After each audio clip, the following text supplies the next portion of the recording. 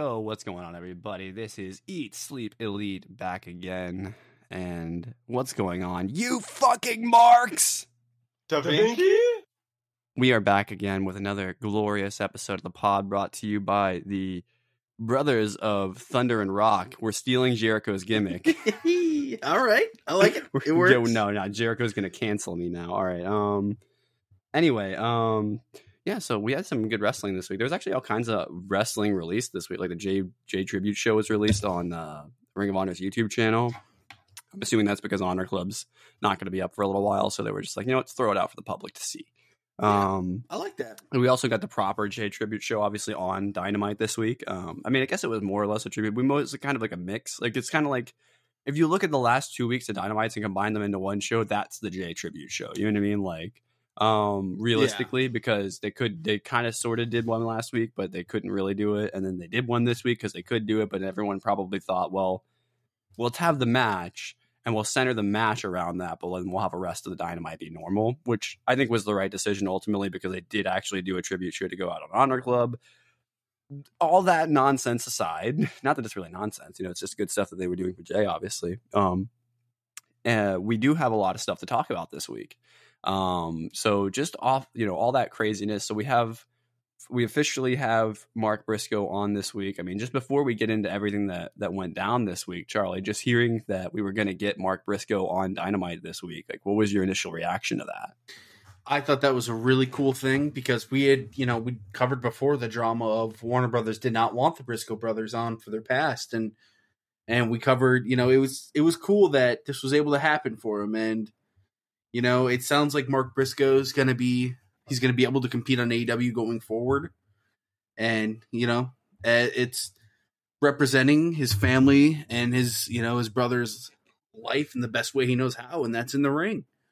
And we felt that energy this week for sure, Absolutely. All right, so just before we get into like what we really like this week, because we always like to start off with a little bit of positivity. If this is the first episode y'all are listening to, there are a couple of things that I want to let you know at the start of this podcast. The first of being that you can follow us on Twitter.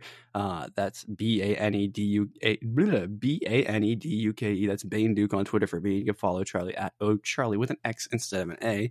Also, make sure whatever podcast platform that you're listening to this on, be that Apple Podcast, Google Podcast, Spotify, Pandora, the other podcast platforms that exist out there, make sure you follow and or subscribe or whatever the version of that on that platform is, so you get a new episode in your feed every week. You just automatically download and all that stuff, that way you don't miss an episode. And speaking of episodes you probably should not have missed, we just recently recorded a review of the Royal Rumble that was I believe available to everyone. I'm not exactly sure. Yep, it is just in the feed like normal. I just tagline it as ESE Mini. So absolutely. Okay, so yeah, so we had so we did that. We decided to peek in at the Rumbles to see what our good brother Cody is doing, and so on and so forth, and see how Sami Zayn is managing being surrounded by a bunch of meaty Samoans. And and yeah, so if you're interested in that at all, make sure you check that out as well. Should be in your feed as well. But anyway, that is taken care of. I guess there's also, do we want to still talk about the sort of Apple Podcast thing, and whatever?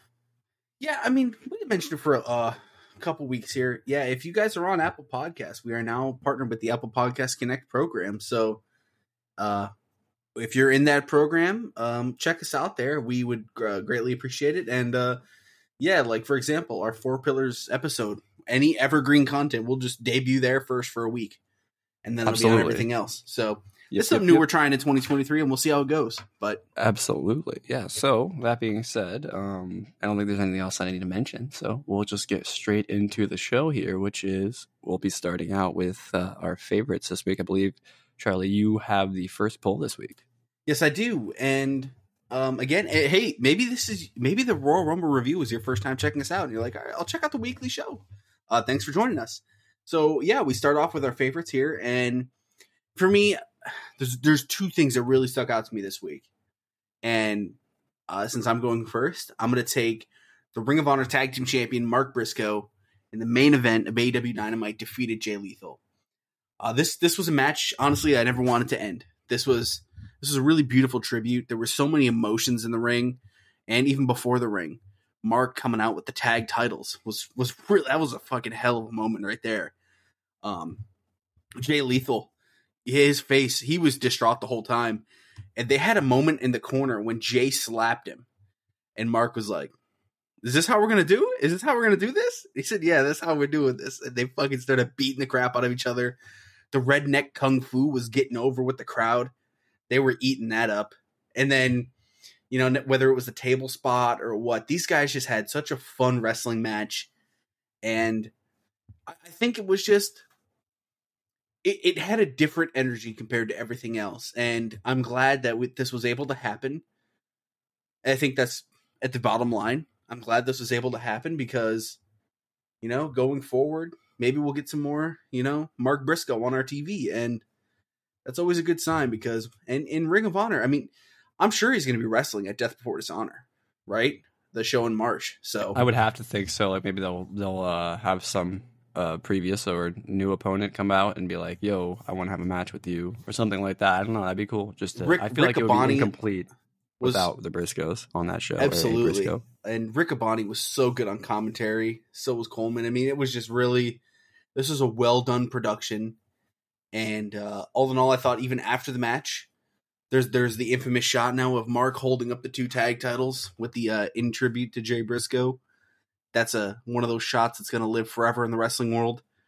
And then, everyone came out on stage. He ran up, he hugged Christopher Daniels, Roosh, BJ Whitmore, you name it. So I thought, what did you think, Garrett, of this really emotional main event? And let's not even cover it, man. A really good wrestling match between Jay Lethal, one of our guys, and Mark Briscoe. Yeah, I think that was the thing that impressed me the most about Mark Briscoe was not just being able to go out and have a match, but to be able to go out and have what I think was actually a really good match. It was kind of hard to pay attention to the good stuff that was going on, though, because of how much emotion there was in the match, though. Like you said, like the crowd was like so with everything that happened. And the one thing that I noticed throughout the entire match that I couldn't help, but like I was just looking at Mark the whole time. Sorry, Jay. I was looking at his face because you could just see with everything he did, every move that he hit, every little bump that he took, that he was feeling every bit of the pain of losing Jay. But he was still fighting through all of that to give a good match to the crowd and to the fans and to honor Jay. And it was so hard watching that and realizing that that's I guess, I don't know if me, myself, I have the strength to do something like this as a performer, but that's a real performer right there. They can take that raw emotion and that feeling of just, I mean, he probably felt exactly how Jay looked out there, but it was able to mask all of that and put on that sort of Briscoe aura and be the tough guy Briscoe that everyone needed him to be for that moment. And I saw there was a video uploaded. I kind of hope if it wasn't intended to be uploaded that it gets taken down because it's obviously really personal, but there was somebody that recorded the eulogy that he did for Jay at the funeral, and I didn't watch it because I don't have I don't think I could have made it through that video without crying probably, but that this guy has the strength to be the Rock for everyone when he just lost his best friend in the world, I'm sure, and his brother, Yeah. Unbelievable. And I believe they live streamed the funeral for everyone. So that's a really cool they thing. might have just re-uploaded that for people just to see that bit. Okay, it's fair enough.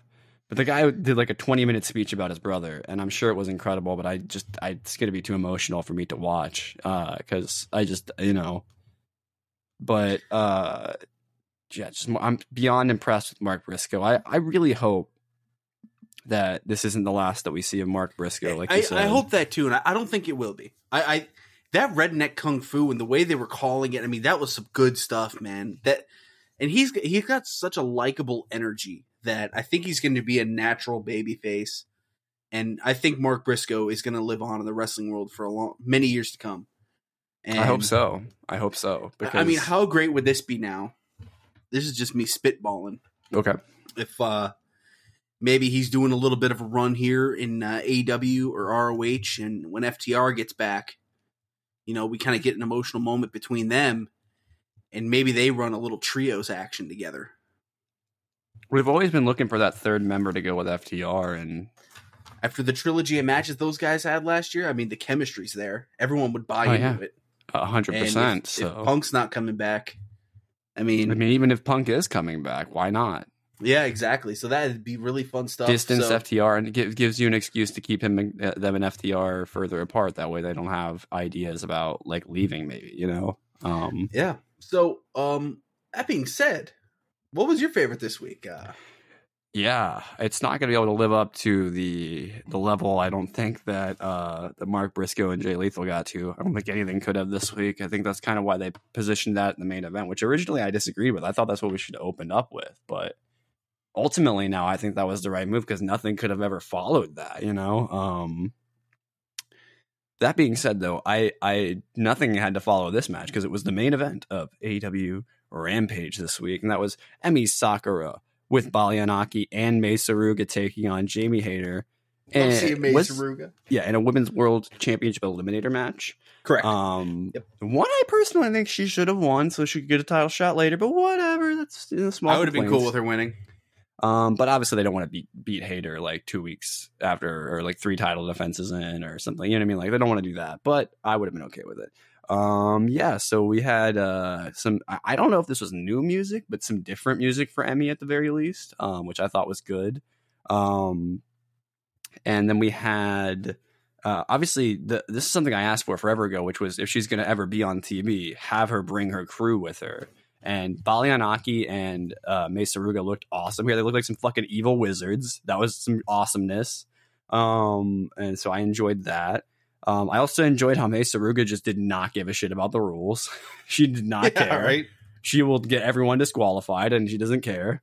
It was a really hard-hitting match. So Hayter had said in the promo package that would lead up to this match that she was going to learn that Hayter hits hard. I think Hayter learned that Emi hits hard. God damn, did she slap the shit out of her to get that started. Yeah, she did.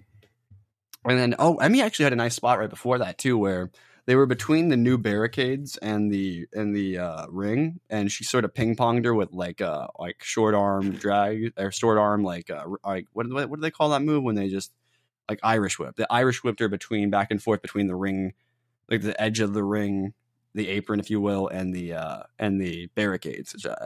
It's difficult to explain what she did in words, but you get what I mean. Yeah. And she was sort of ping-ponging her back and forth. I'd never seen that. I was like, okay, Emi Sakura continuing to innovate.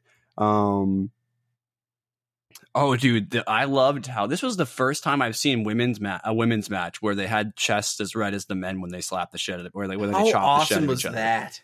I just love that was something I got to see because I always thought that's something that would happen, but you just wouldn't be able to see it because of the gear they wear. Nope, if they're hitting each other hard enough, you will fucking know. And that was really fucking cool. And I just thought it was a hell of a match by two of my favorite women on the roster right now, and maybe the hardest hitting match I've seen in a while, and that's saying a lot because we watched New Japan recently, so just a really great match. Glad that they included Balianaki and Mei Suruga. Like that would have been a really easy detail to just forget that she has this faction, over in Choco Pro. And yeah, I don't know. I'm really interested. I hope that this means that Emi Sakura might get featured on TV more, assuming that's probably not the case given history of how it's gone with her in the past. But I don't know, man. If there was ever a reason for the crowd to now care about Emi, I think they have it because they saw her go toe to toe with probably the toughest woman on the roster at AEW at this point. I think that's a stretch. And I imagine going forward, hopefully this is now we see a different reaction to Emi. I mean, Emi is such she's a legend in this business, and I mean, doesn't she own her own fucking wrestling promotion still? She at least runs it. I don't know if she owns it. She probably does. Emi Sakura is a fucking wrestling guru, and this match was awesome. Hayter hits hard again. It's living up to its name. She is such a fantastic champion, man. I really, really think she's killing it as champion. I will say, I remember saying when she was still in the shadow of Britt that it was really sad that this chick probably should be champion, and she's not going to be anytime soon. And boy, I was glad to be wrong about that because holy shit, I would have never have told you that this would have been what would it have been like. I just really liked her wrestling style and thought it worked well with some of the other women on the roster. And we've been talking about how much we've liked Emi on Dark, and it's nice to see her get this spotlight, take advantage of it, This is validating for me because I've been saying for months on this show that Emmy's actually great, and people just need to just chill and just let Emmy do her thing, and just then she'll figure it out. Just needs the right give her an opportunity, and this is an opportunity. Like, it was really good stuff. I thought they had some really good chemistry. I would love to see them wrestle again, and maybe we'll get it again since it was such a high, it got such a good reaction from the internet and everywhere else. So, yeah, I thought it was a good world title eliminator match, a great way to send the crowd home after a fun and emotional night. Yeah. And so that'll be it for and it seems like now Jamie Hayter has taken ownership of the main event of Rampage. Whenever she wants it, she just has it at this point. So, and I'm here for it. If she's going to have a banger match in the main event of every Rampage for the next 6 months, I'll be tuning into Rampage for sure. I mean, I won't be anyway, but you know what I mean? Yeah. So, what we're going to do now is we're going to jump into some news. We got a little bit of news this week, and then we're going to go through the Elevation, Dark, Dynamite, and some Rampage results, and then we'll send you guys home happy. So, that being said, let's get into some news. Okay. AEW's Wardlow, he's been out of action due to injury. Since his rematch to then TNT champion in late December and having his haircut afterward, former TNT champion Wardlow has been absent from AEW TV. In the Wrestling Observer newsletter this week, Meltzer explained that the reason is because he's been injured. While not going into specifics or how it was suffered, it is, quote, not believed to be one that will keep him out of action for a long time. So I'm sure it's one of those things where we'll probably see him show up, maybe March, maybe the end of February. He's just getting a few weeks off, which isn't the worst thing for Wardlow, because unfortunately he was cooled down big time. Yeah, I think if he had wrestled a single match after that, I think if he hadn't been injured, he would have been probably worse off. Not that the injury is good for him, but that in terms of his character, he would have been the guy who just had his literally just had his shit pushed in, by Joe, Yeah. Come back and have to try and build something off of that. I mean, and maybe given that Wardlow kind of did do a story where MJF kind of what's the word I'm looking for? Emasculated him a little bit, and he had to sort of build his way back up. So he can do a story like that. I don't think I would have wanted to see that immediately again, Yeah, I agree. So Kenny Omega has Lord Kenneth has been off AEW TV due to a visa issue. He is hoping to return next week. Wait, is he still in Japan right now? I don't know where he's at. It says Omega hasn't appeared. No, he must be back. He hasn't appeared on AEW TV since the January 11th episode of Dynamite. Oh, maybe it's a visa for maybe he's in Canada. Oh, yep. Okay. So Canadian-born Omega hasn't been here. He's hoping to return next Wednesday, but it's not a lock. The quote goes, Kenny Omega has been off TV for a few weeks due to a visa issue. He badly wanted to be at the show in Lexington because he loved Jay Briscoe, but he was unable to be there. Meltzer wrote, the hope is that he can return on February 1st in Dayton, but that is not a lock.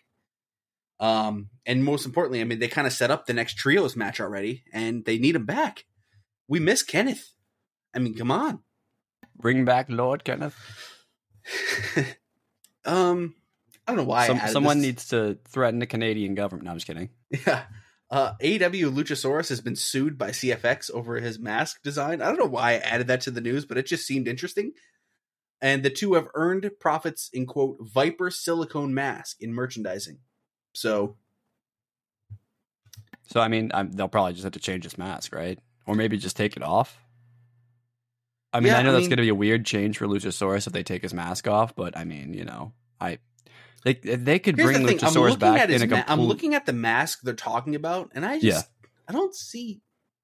It's probably what I'm guessing happened. It's probably like with Randy Orton's tattoos, where even though they legally can use the mask and even maybe can make merch out of it, probably only part of the deal included the mask they made for him or something like that. And if they tried to do anything that's slightly different, you know what I mean? I'm saying there's probably some legality involved. That's not because remember the Randy Orton tattoo story, we didn't cover it on here because it was so nothing, but what happened there was the video game was the problem. It wasn't that they were using his tattoos even to sell, because if they had issues with that, they wouldn't be able to sell merch with Randy's, anything with Randy's tattoos. You know what I'm saying?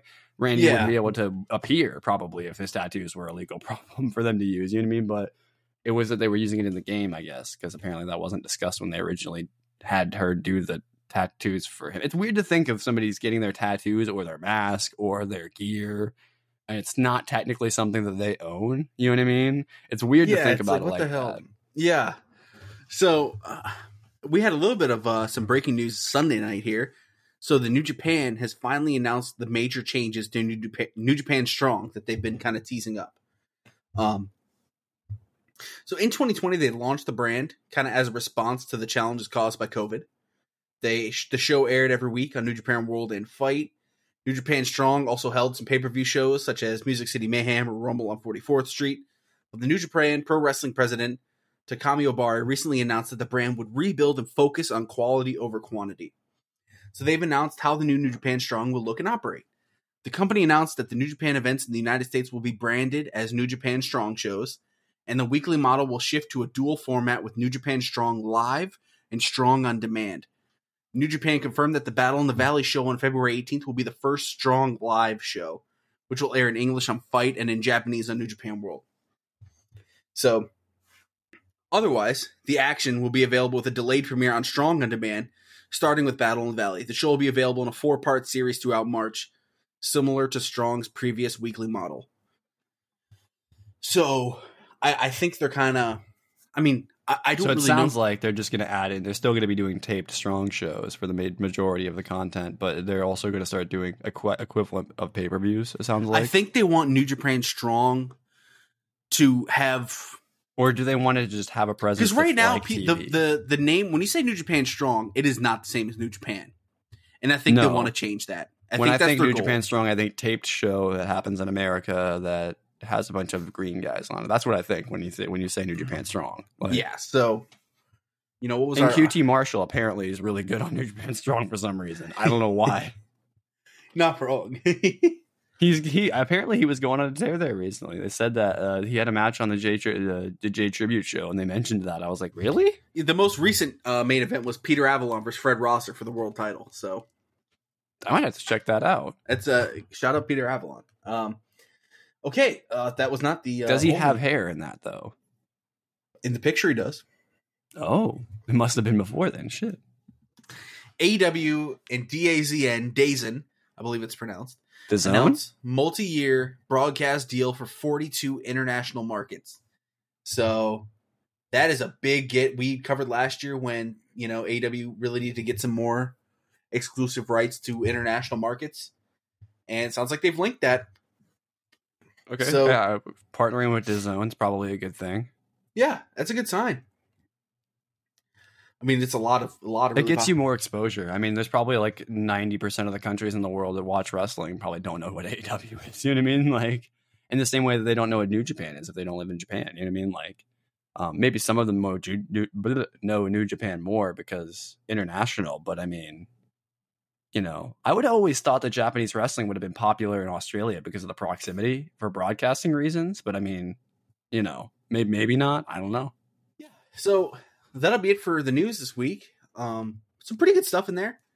And just AEW's kind of announced some spots that are returning, like Milwaukee and whatnot. So, all right. That being said, let's jump into Dark Elevation here, where you're going to take the lead and break it down for us. AEW Dark Elevation episode 99. We better have something special next week, or I'm going to be pissed. I'm not even joking. If there's not something special on the 100th episode of Elevation, I feel like that's a big deal. There should be, right? Probably won't be. Anyway, so we opened up the show with Sky Blue taking on Zoe Dubois, who pulled a She-Hulk and stole the powers of Fandango to try and win. God damn it. Yeah, so now we have, I don't even know what a female Fandango would be.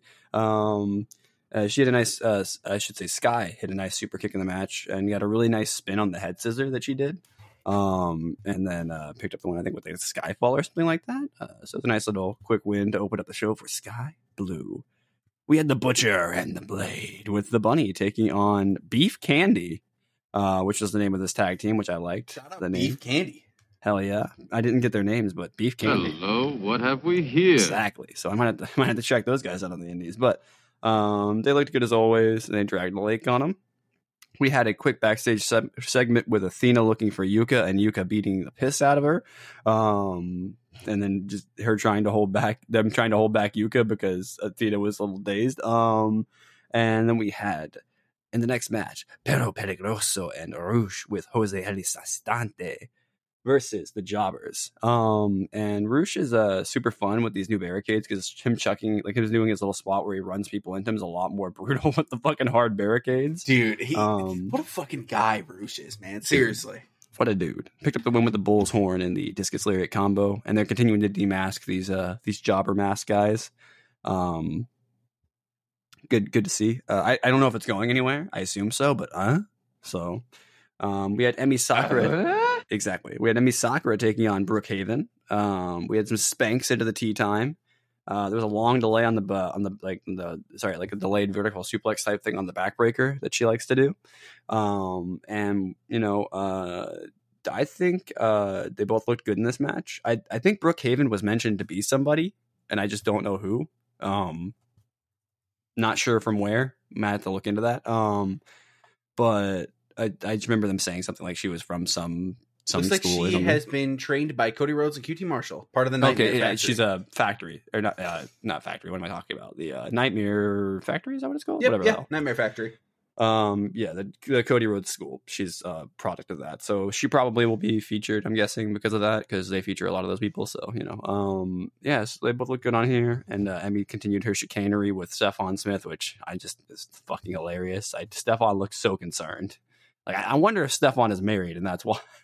But every time she rubs that bald man on the head, I don't know. It just makes me giggle. I don't know why. I'm just like, oh my god, what are you even doing? It's so funny. All right, we had Davari and Nice take on a couple of guys. I could care less about this team. I'm sorry. Come on, man. Davari Big Fonz? Oh, no. The people on the other side. It was Big Fonz and Jordan Cruz, okay? And those guys were fine. I did not give a shit about Davari and Nice here, though. Yeah, dude. What is this fucking pairing here, man? I mean, it's better than Nice and Woods. I mean, yeah. Because at least Woods isn't being sucked into that vortex now, but yeah. And in the main event of the evening, we had the Dark Order taking on Serpentico and the Wingmen. And Riccaboni at this point started to slow down his pace. I can't have that, Riccaboni. You better be full energy the whole time or we'll have you replaced. We'll have it be just Daddy Magic and Paul White. We don't need you. No, I'm just kidding. We don't. No, but in all seriousness, though, like, I need you to keep that energy up, Riccaboni. It's what keeps me interested in these fucking elevation shows. Yeah. There was just like chaos in this match. There was like humping the air. There was nonsense. Oh, I think it's the match. I'm not sure if it's this match or there's a match with Peter Avalon. In one of the two matches, he has hair. He obviously doesn't have hair at this point, so there's a continuity problem there. But I'm not even kidding. He had hair in one of the matches. If you don't believe me, go back and look. He actually had hair, and they made it. You know what? It wasn't on this show. It was on Dark because Excalibur makes a joke about it, saying he put extensions in, like. Because somebody forgot the continuity, which, by the way, also proves my theory that they don't record the commentary live. Because there's no way they could make that joke if they actually recorded that one and it was, you know what I'm saying? Yeah. Fuck you, Excalibur. You exposed yourself. Anyway, I'm gonna have a rivalry with Excalibur. I don't care. And with that takes us to Dark 180. What do you got?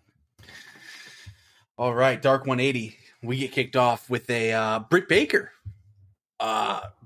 At the tapings. This is the point where I complain that why the fuck, Charlie, in every show of Dark that Britt Baker is on, does she go on first?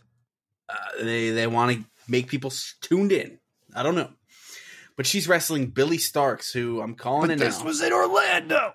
Billy Starks is going to be an AEW signee in 2023. It's already begun.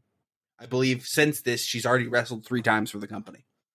So she will be signed with the company. She has been kind of making her name with the up and coming of 2022. She had a match 2 weeks ago, I think, that I pointed out. I want to say, yeah. And she went out here and had a really fun match with Britt Baker. They had about 6 minutes, and they just literally, I mean, Britt put her over while winning at the same time. Like, it's just what Britt does. She's fantastic.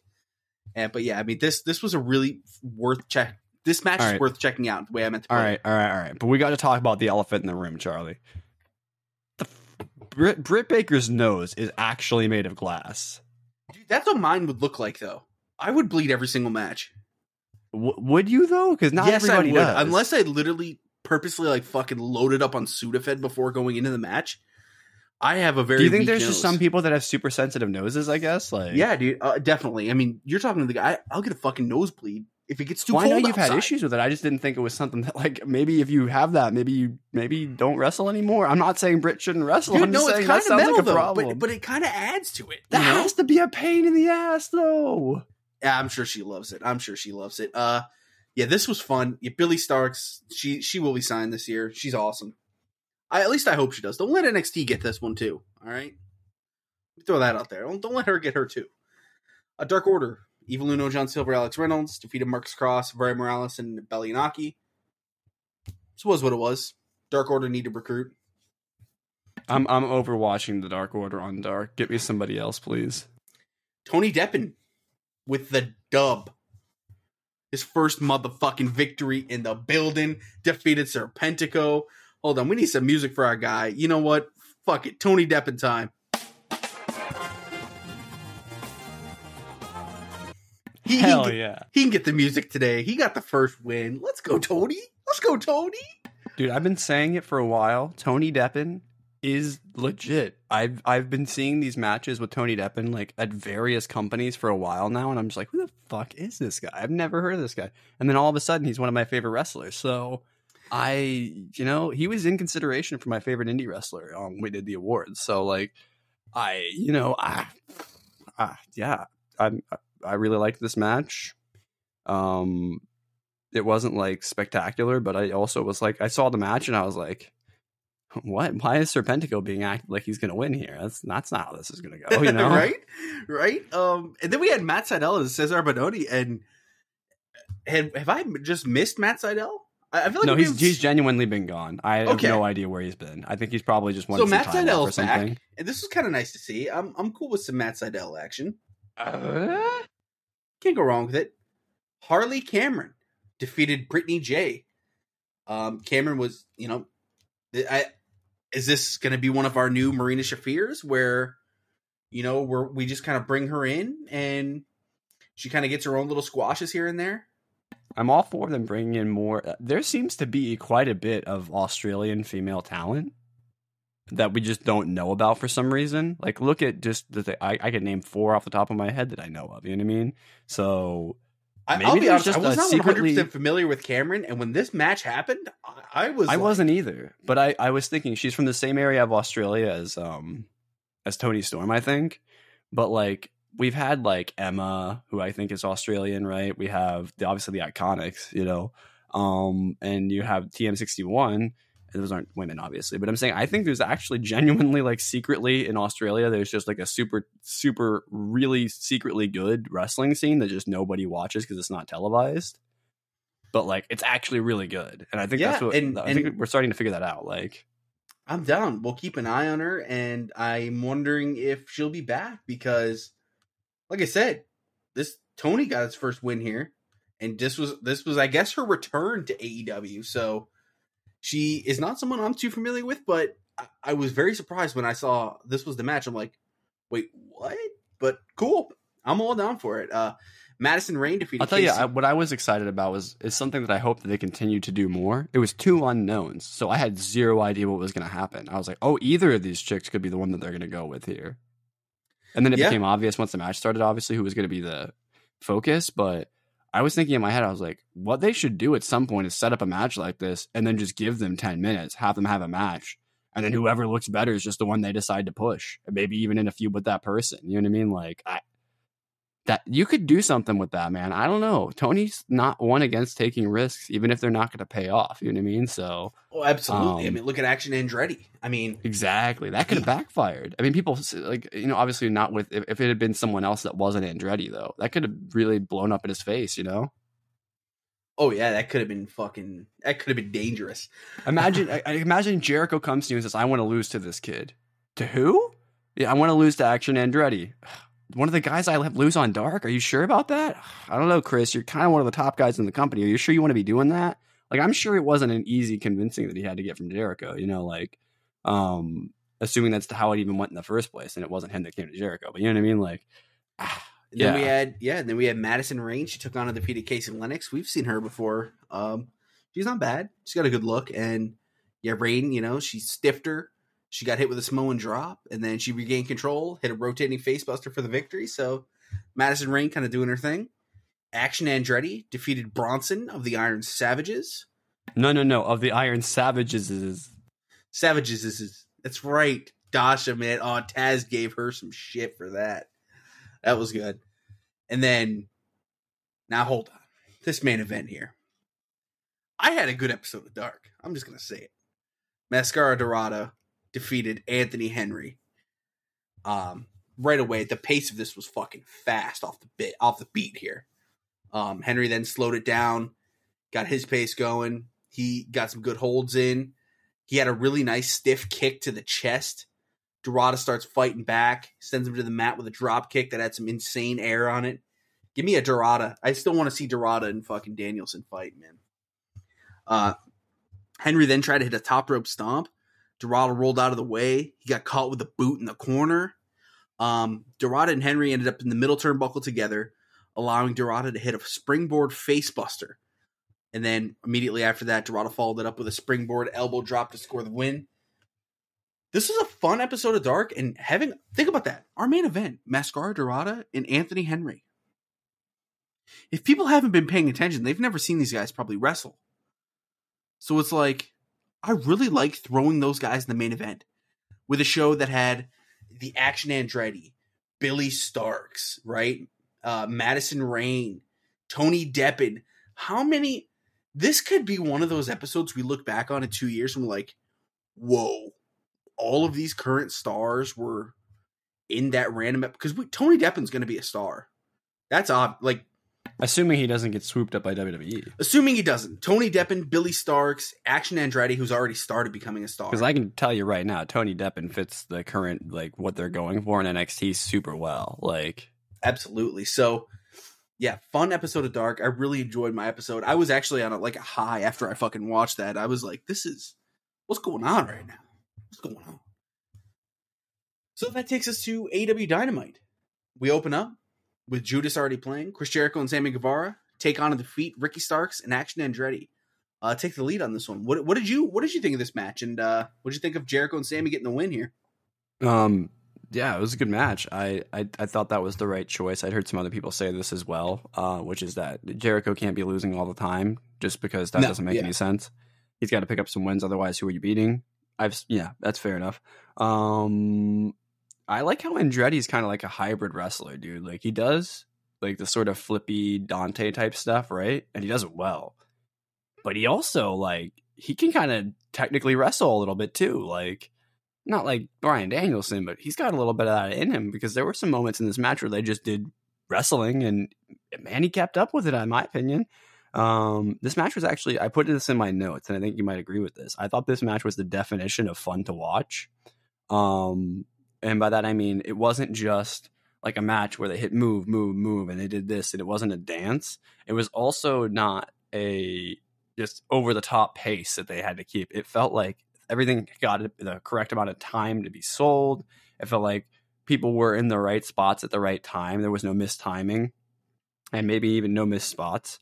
And so I didn't feel like I was disconnected at any point with what was going on in the match. Because sometimes when a match, like, I'll give you an example. Sometimes, like, when Kenny Omega wrestles, he'll hit a big move and then they'll lay out for like literally 15 minutes. I mean, you think I'm joking, but sometimes they literally do that when they don't know what to do for an hour-long match, it feels like. And that's fine. Not everyone's going to have the energy to keep a 60-minute pace for 60 minutes. You know what I mean? But sometimes I feel like if you give a spot the right amount of time and then not also too much time, you know what I'm saying? Like, there's like a sweet spot there. And I felt like this match fit everywhere. Everything fit where it needed to in this match. And it did look like everyone was having fun too, which I feel like you rarely see that anymore in wrestling matches with like multiple people in them. It seems like somebody's just always just there, you know? That's a fair point. And I do think that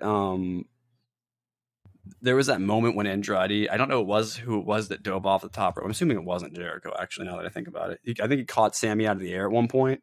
And it just looked super clean. I don't know why. It just looked like it fit like a glove. It just like, whoop. All right, now he's on my shoulders. And then he went to hit his move. And I think Sammy countered out of it. But they ended up using some shenanigans with the baseball bat and Daniel Garcia to pick up the win. And I'm curious your thoughts on this match. Because like I said, I just thought everything slotted together really nicely. And it just felt like a really clean opening to the show. You laid it out there really well. And it's nice to see.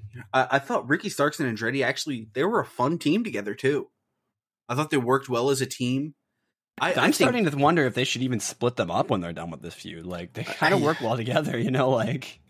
Yeah, I mean, maybe Ricky could take him under his wing now. And as Ricky's going towards the main event, he's got a little help with him now too.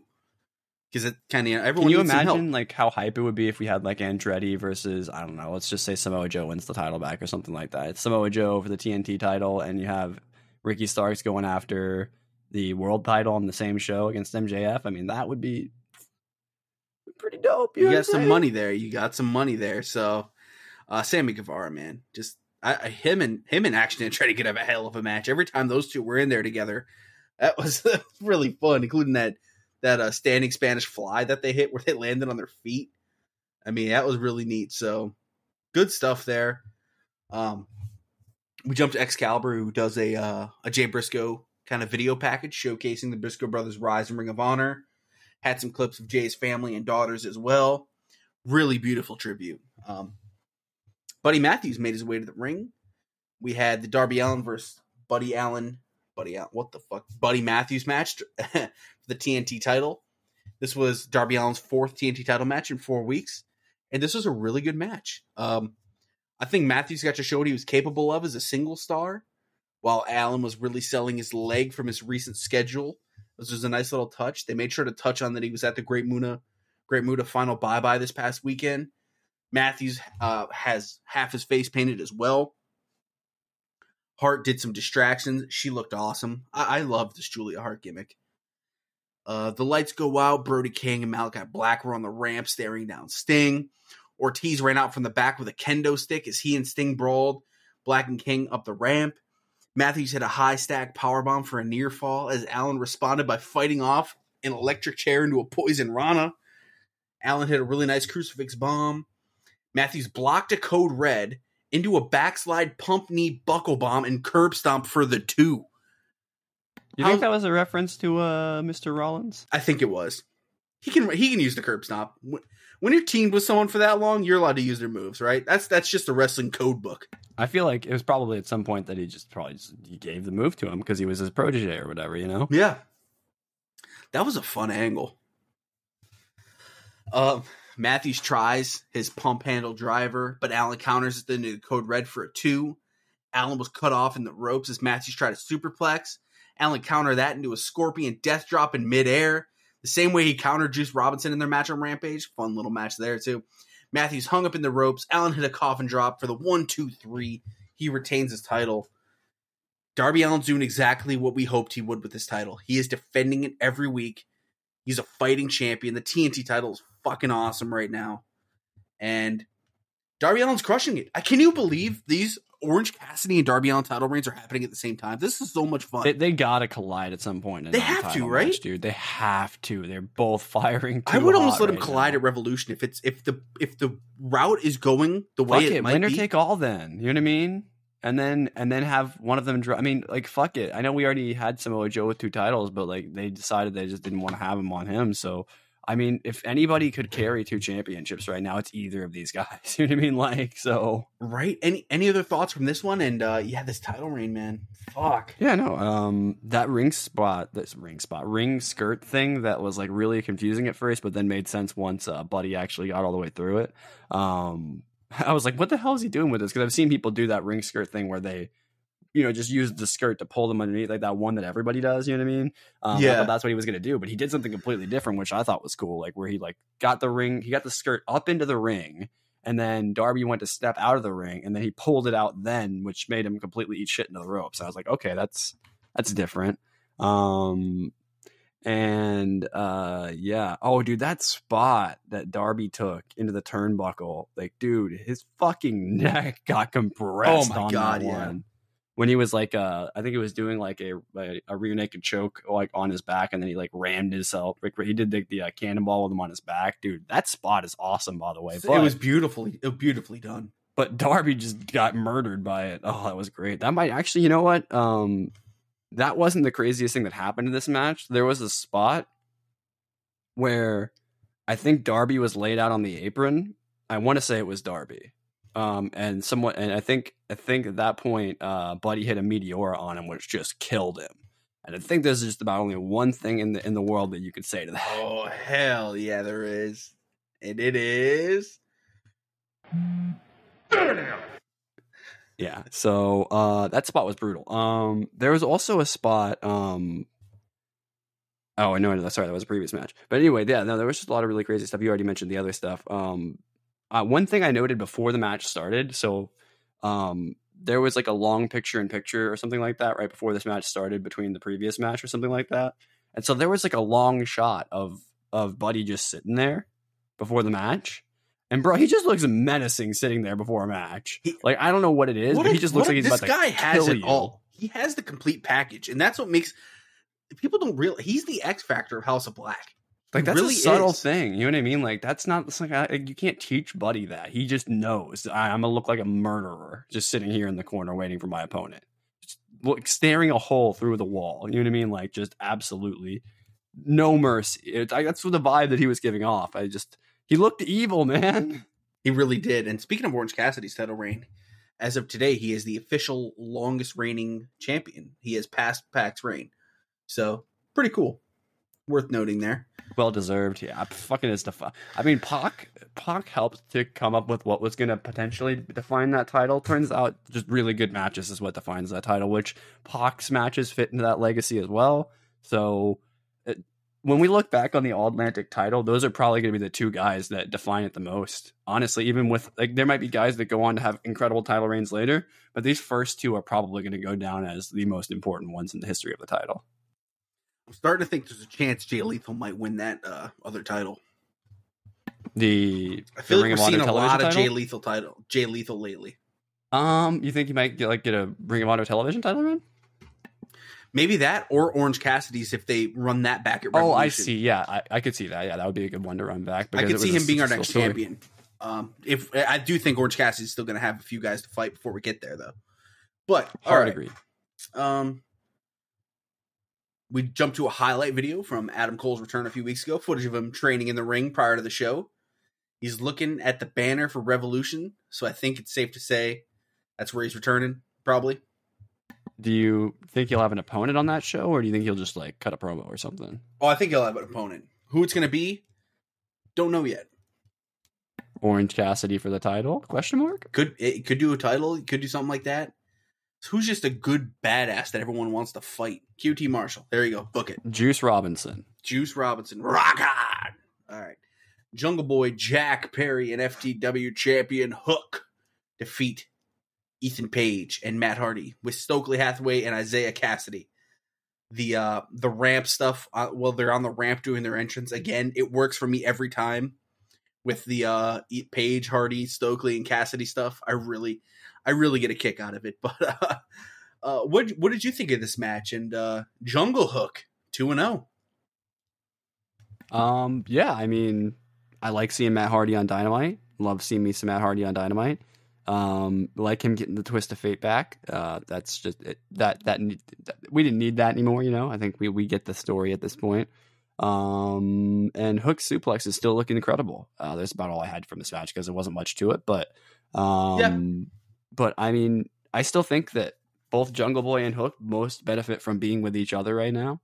Because I don't think, as weird as it is to say, I don't think Jungle Boy's getting booked as a singles right now. There's just too many guys. He kind of ran through all the big guys already. And I don't think they'll want to do him in the new matches are just so few that you would have to have him take a break in between some of them. And it's like, you might as well, if you're going to have him do a series of matches, have him do them all at once and have him do something else in between. I would still love if Miro returned and fucking laid waste to him. And I think that's probably the end game for this current run. That'd be so good, man. Run for him. Either him Miro or MJF. That's what I think. Either Miro, if he comes back and gets a little build up and then he faces Jungle Boy and then gets his win over Jungle Boy to pick up, where he left off.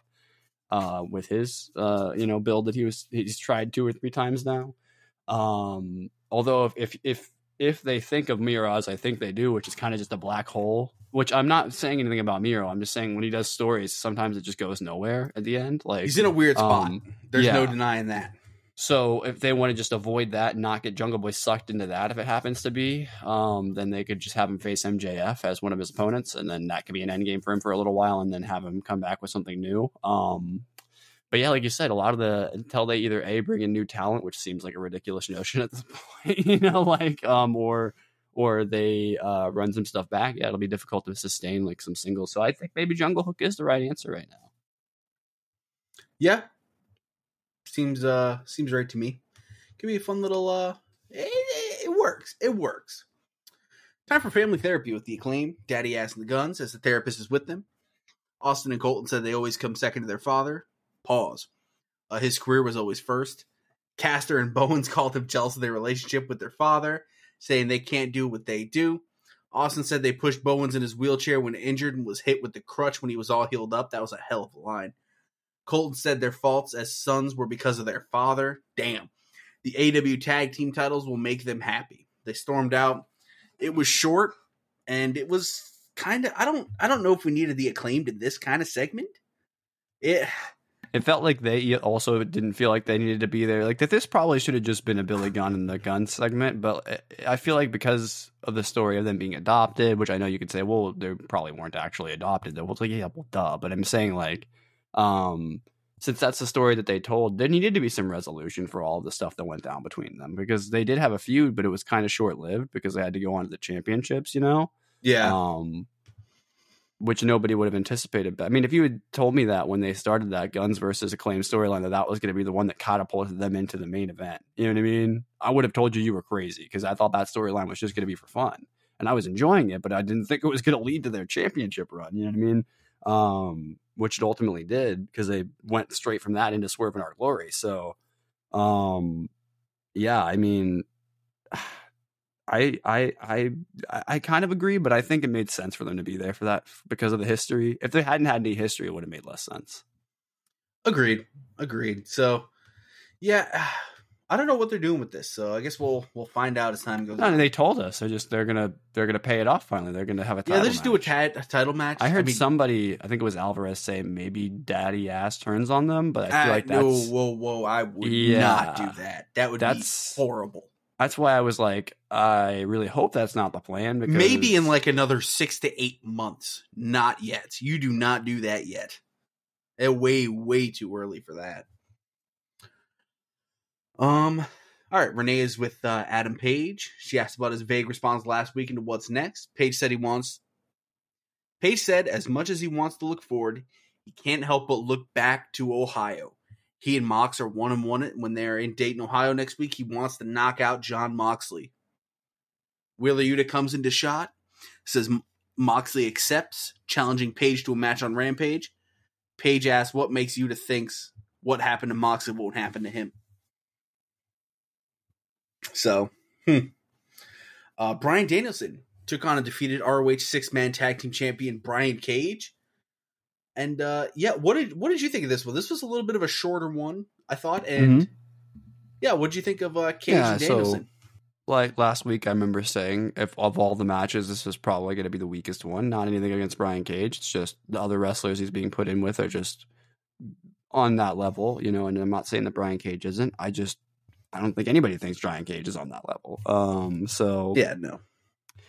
We got a little Muay Thai influence from Danielson here, which I like to start off. Like I talk about this all the time, but none of Danielson's matches are ever the same. Nope, they're not. And dude, he just dumped Danielson on his head throughout the match too, dude. Cage. I mean, like he was just like not giving a fuck how this man landed. And I'm here for it because Danielson doesn't give a shit. You know what I mean? And I actually thought that something I noticed in this match that I maybe haven't picked up on because he just does a lot of slams and suplexes and stuff like that. And he does them so well that he doesn't really need to do this, but he actually can strike pretty well too.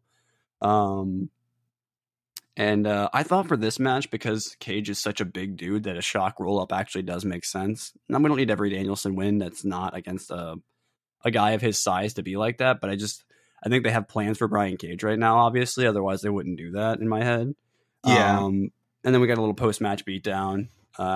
And in that, he actually does try to damage his arm a little bit more, so he gets, he makes good on what he was paid by MJF. I guess I should mention that he was paid by MJF to hurt Danielson here, which he was trying to do throughout the match. And then, like I said, we had post-match beatdown, which then our boy Konosuke made the save. So do you think Konosuke is going to be one of MJF's potential? I mean, I know he called him out for a match since this happened, but I was just curious. I do think they're going to run MJF and Konosuke one of these nights in February.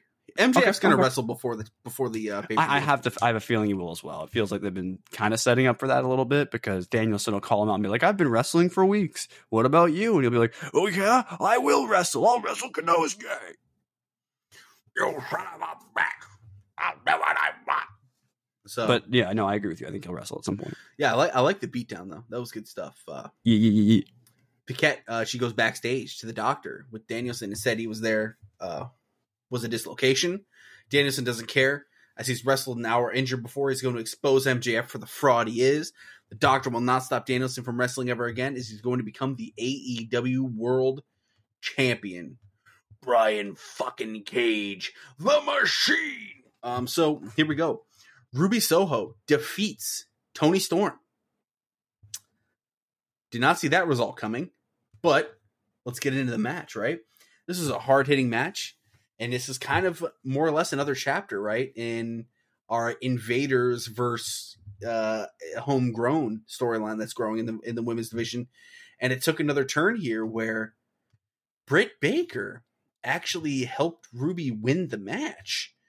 It was inadvertently. Britt's music hits. She walks out, not looking very hurt. The distraction for Storm was enough for Soho to hit Destination Unknown and get the win. So, they go ahead. I was gonna say I really think Toni and Ruby got going here. This was Toni Storm is so fucking good, man, and I will continue to say this. Soho was sent to the floor once with the Sweet Cheek music that I just there's a gif. There's got to be a gif of that somewhere where I mean, people that don't watch wrestling would be like, "Oh my god, I want that to happen to me." But you know what I mean. But what did you think of this? And Ruby being one of the originals and not the Invader is the angle that we're developing more. Mm-hmm. Yeah, so I mentioned that last week. I was like, where does Ruby actually fall? Because I made the argument last week that she kind of falls more into the original category than she does into the Invader category, because she's been with the company for like a year now or something. But they actually expanded on this a little bit more in the segment on Rampage, so I guess we can get into it more there. But I thought it was interesting that they, like you said, had Britt come out so that we could continue that storyline and add a little bit of flavor to it. Yeah, it was adding a little bit of flavor. I liked it. Really good match. Again, I wouldn't say like just utter fantastic, but for the time it was given, the pace of it was off the charts, and that's Women what I was looking for. Still get zero respect on Dynamite, though. None to be found. No, they get their match, which I guess, hey, it's more than we could say for some other companies sometimes. They'll always get their match. MJF is in a dimly lit room. He runs down, take a shitta, as he says, saying he's talented. No, but to stay out of his way. That's the only time. All right, I hope you all enjoyed it. That's the only time we're ever saying that on this podcast. I refuse to say it. No, fuck that. I still hate that promo from MJF. Hey, dude, that's what he said, man. Look, I'm doing the meme right now. No, I'm canceling you. Don't shoot the messenger here. I'm canceling the messenger. He says Takeshi is very talented, but to stay out of his way. Despite being injured, Danielson will keep marching Revolution like a hero. That's what the fans think, but not MJF. As his Triple B is what gets him out of the bed in the morning. The belt makes him better than you, and you know it. MJF asks if Danielson has a hole in his soul, and he's trying to fill it with the title. Physical pain is fleeting. Mental pain will leave a scar. Next week on Dynamite, Danielson will face a man who enjoys pain, Timothy Thatcher. They then go on to show some clips of him in Pro Wrestling Noah using the Fujiwara armbar. I mean, we're familiar with Timothy Thatcher. The guy's a fucking animal. Literally probably the hardest hitting member, and that's including Walter of Ring Kampf, dude. Honestly, I'm being real. Look at the guy's teeth if you don't believe me. He could have been the third Briscoe. That's not even a joke. That's going to be fun. I love that they bring in these guys for one-offs like this. It's so much fun. Okay. Thatcher is also one of those guys that's been internationally known since the Ring of Honor days. Like, you know what I mean? Like when Ring of Honor was popping off, he was also known in that scene. You know what I mean? Like, it was like him and the rest of Ring Comp, obviously, and as well as various other guys, though. Like, Thatcher He had a hell of a program with Tommaso Ciampa as well in NXT. Mm-hmm. Now, his NXT stuff is probably going to be considered underrated because he wasn't used as much as he probably should have been, but he was always fun. Every time they brought him out, he had a good match. So, if I'm remembering correctly, I believe they turned him into a coach at the end of his career there. So, this man, they did that with a lot. To be fair, they did that with a lot of people, but he probably was one of the better ones to do that with, just because that hard hitting, sort of unforgiving style that he kind of likes. There's not a way to teach that. So, if you have somebody that's done that for their career, I mean. I'm sure those were the guys that I'm sure who, what am I looking for here? I'm sure there were guys that went to him knowing that his style matched more to theirs than other coaches, you know what I mean? Absolutely. So, AW Rampage, we get kicked off. I'm going to let you take the lead on the first match because I know this was almost our favorite here. Yeah, this was Hangman Adam Page and Wheeler Yuta. We were discussing this before the show, and I was like, it was down to these two matches because I really actually enjoyed Rampage this week. It wasn't that I didn't enjoy everything on Dynamite also. It's just like, for me, that Jay Briscoe match was just, or I guess I should say the Mark Briscoe Jay Tribute match was just way too emotional for me to like lock in on and actually watch. I was just vibing with it and trying to like take notes on it as best as I could. So I couldn't really pick that because I don't think I would have done that match justice. And I also am kind of a big Emmy stan, so that kind of made the decision a little bit easier. But we had Hangman Page taking on Wheeler Yuta, which we had mentioned was set up on the previous episode of Dynamite with that little backstage segment with Renee. And yeah, I like Yuta hitting a Manji-Gatami immediately. That's cool. I like that. For those of you that don't know, that's the Flying Octopus hold. The reason why it's called a Manji-Gatami, by the way, I found this out, is because it looks like the Manji character from Japanese when you have somebody tied up like that.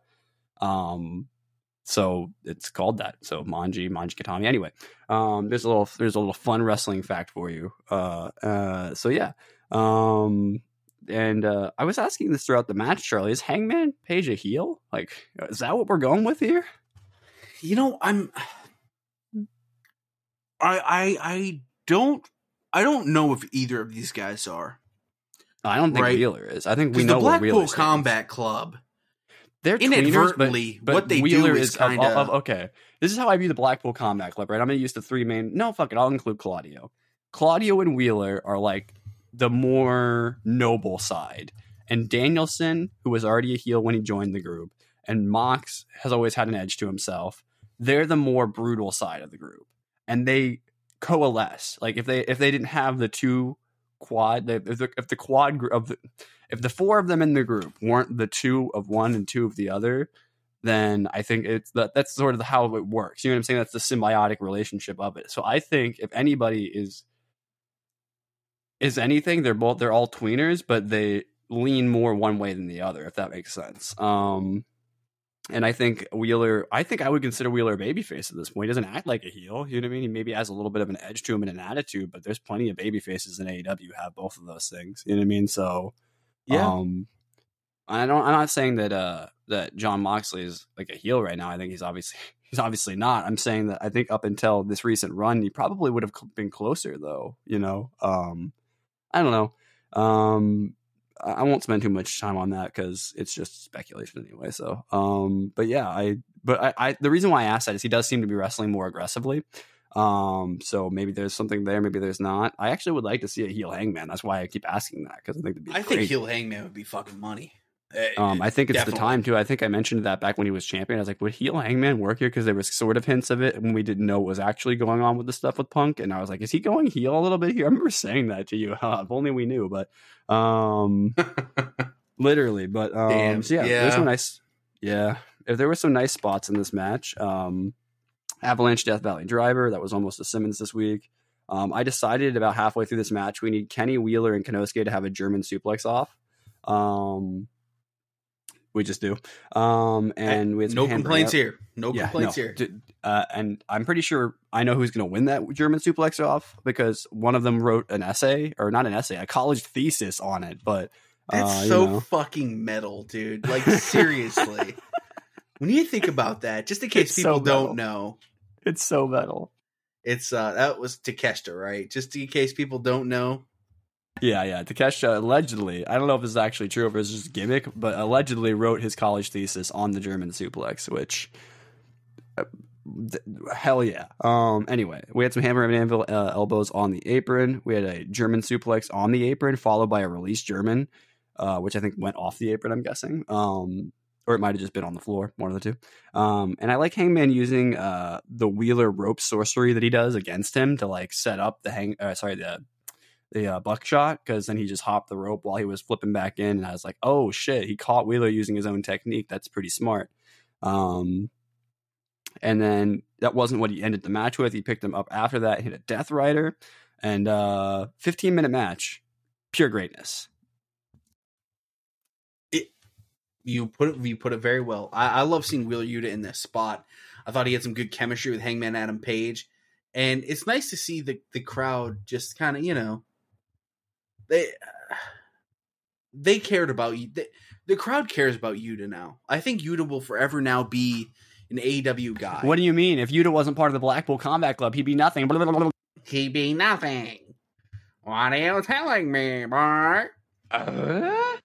But yeah, this is a really great match. Rampage fucking kicked ass, and this is the way we started it. And yeah, so Ricky Starks and Action Andretti complained about their loss on Dynamite Wednesday. They only lost because of the baseball bat.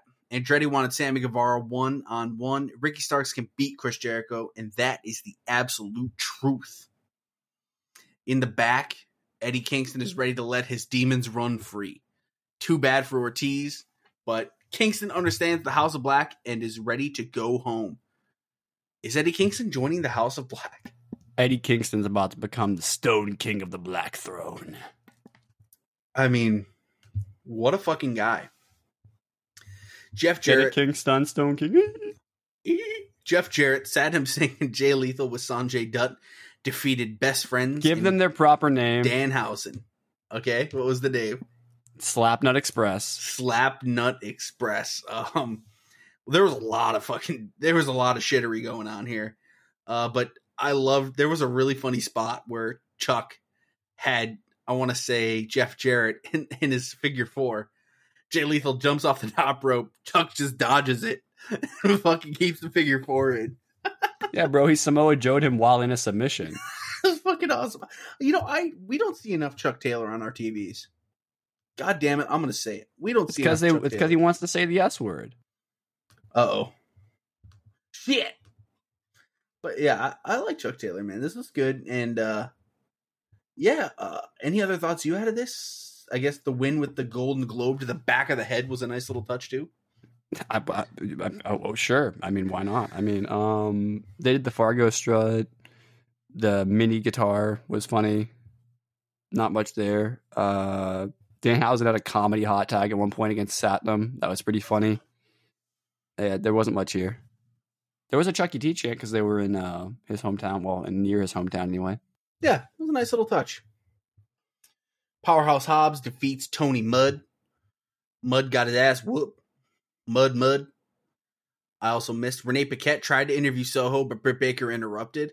Demanded Soho pick a side. By the way, is Ruby Soho ever going to have an interview where someone doesn't just walk up? Hell no. It's like her and Eddie Kingston are cursed for all time. She's not allowed, bro. Come on now.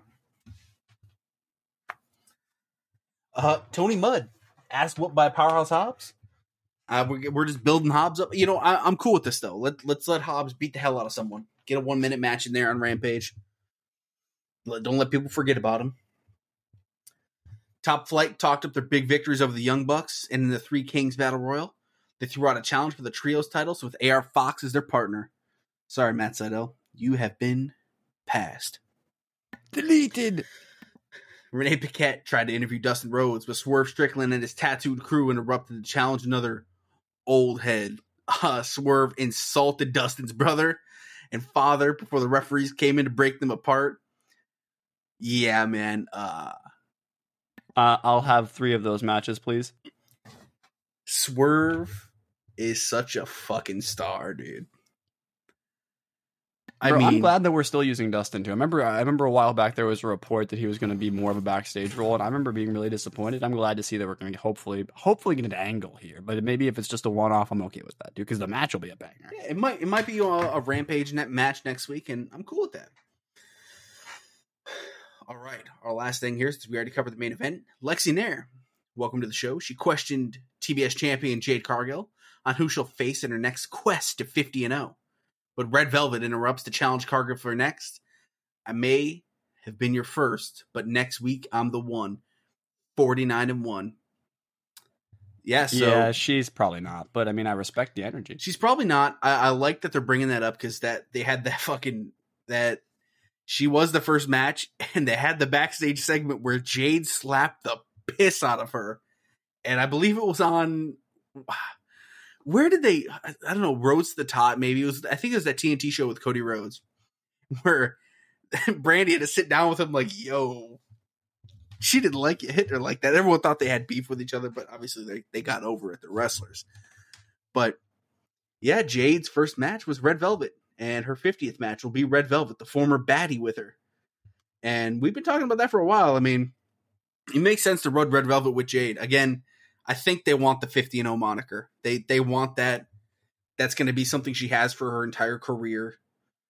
But if she is the 1-49-1,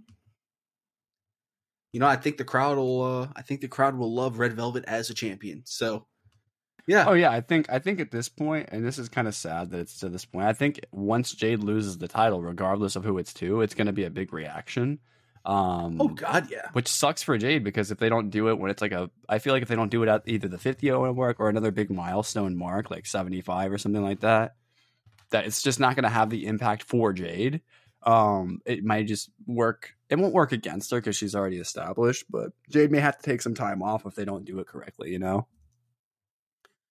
Yeah, I'm very curious what the road after the TBS title is for Jade. I mean, we've discussed this already. It's the world title, but you probably have to give it some time after that. Plus, especially if Jamie Hayter is still champion, or if you crown somebody new off of Jamie Hayter potentially, you know what I mean, in the next few months, which you could do, obviously. I mean, there could be a mega program with Jade and fucking Jamie after this whole originals thing goes. And, yeah, because Jamie's obviously playing a babyface right now, 1,000%. So, I mean, I could see it. But give Jade a little bit of a rest. She's been, I mean, I know she doesn't wrestle all the time, but I think this schedule for her is probably intense. You know what I mean? Because she's not featured every week in some, even if it's just a promo, she is there. Jade so will be traveling on your show. She's traveling week to week like a wrestler. So I think let Jade rest a little bit. Allow whoever wins off of her to have some time on TV to defend that TBS title every week. And then you have Jade go after the world title. It's the only thing that makes sense for her, if you ask me. Like I said months ago, she should have been going after the world title immediately. I don't know why we weren't there. We could have done exactly the same thing, but with the world title. Oh my God. You know who trained Jade? Dude, I'm telling you, it always comes back to the same guy. In 2019, Jade wanted to become a wrestler. She began training at the advice of Mark Henry at AR Fox's Wrestling Academy. That's awesome. Dude, AR Fox has trained so many world-renowned wrestlers. I am so glad this guy is finally starting to get his flowers. AR Fox is the fucking guy. I did not know that about Jade. That is really cool. Shout out AR Fox again. Holy shit, man. Okay, next week, here's what we got. Dayton, Ohio. Should be a big show. First show in Dayton. Jon Moxley versus Hangman Adam Page III. Bryan Danielson versus Timothy Thatcher. Jade Cargill, Red Velvet TBS Championship match. TNT champion Darby Allin defends against Samoa Joe in a no-holds-barred match. I forgot that promo on Rampage, but it wasn't much there. Konosuke Takeshita versus Brian Cage, and AEW Tag Team Champions, The Acclaimed, will be in a match. Pretty loaded show. It's looking like it's going to be a fun show. Honestly, Charlie, can you think how many weeks in a row has it been? Like, is this like now week 7 in a row of Dynamite where we've just... Fuck, it's just been so good. There's legit 3 or 4 pay-per-view matches here. Jon Moxley, Hangman Page is a pay-per-view main event match, any pay-per-view. So, oh yeah, and they've just been giving it away on TV because they knew it's what's been carrying TV lately as a story. You know what I mean? Like so that'd be really good. And other than that, I think that'll do it for us. Should be a fun week coming up with that being on the schedule. And yeah, we covered the Royal Rumble yesterday. and in your feeds, Monday morning, Sunday night, whenever you're checking this out. I know you guys in the UK, you probably check this out in your morning drives. If you listen all the way through, hey, we appreciate it. That being said, any closing thoughts you have, and send us home. Sign Anthony Green. I like it. Catch you guys on the flip side, Vision.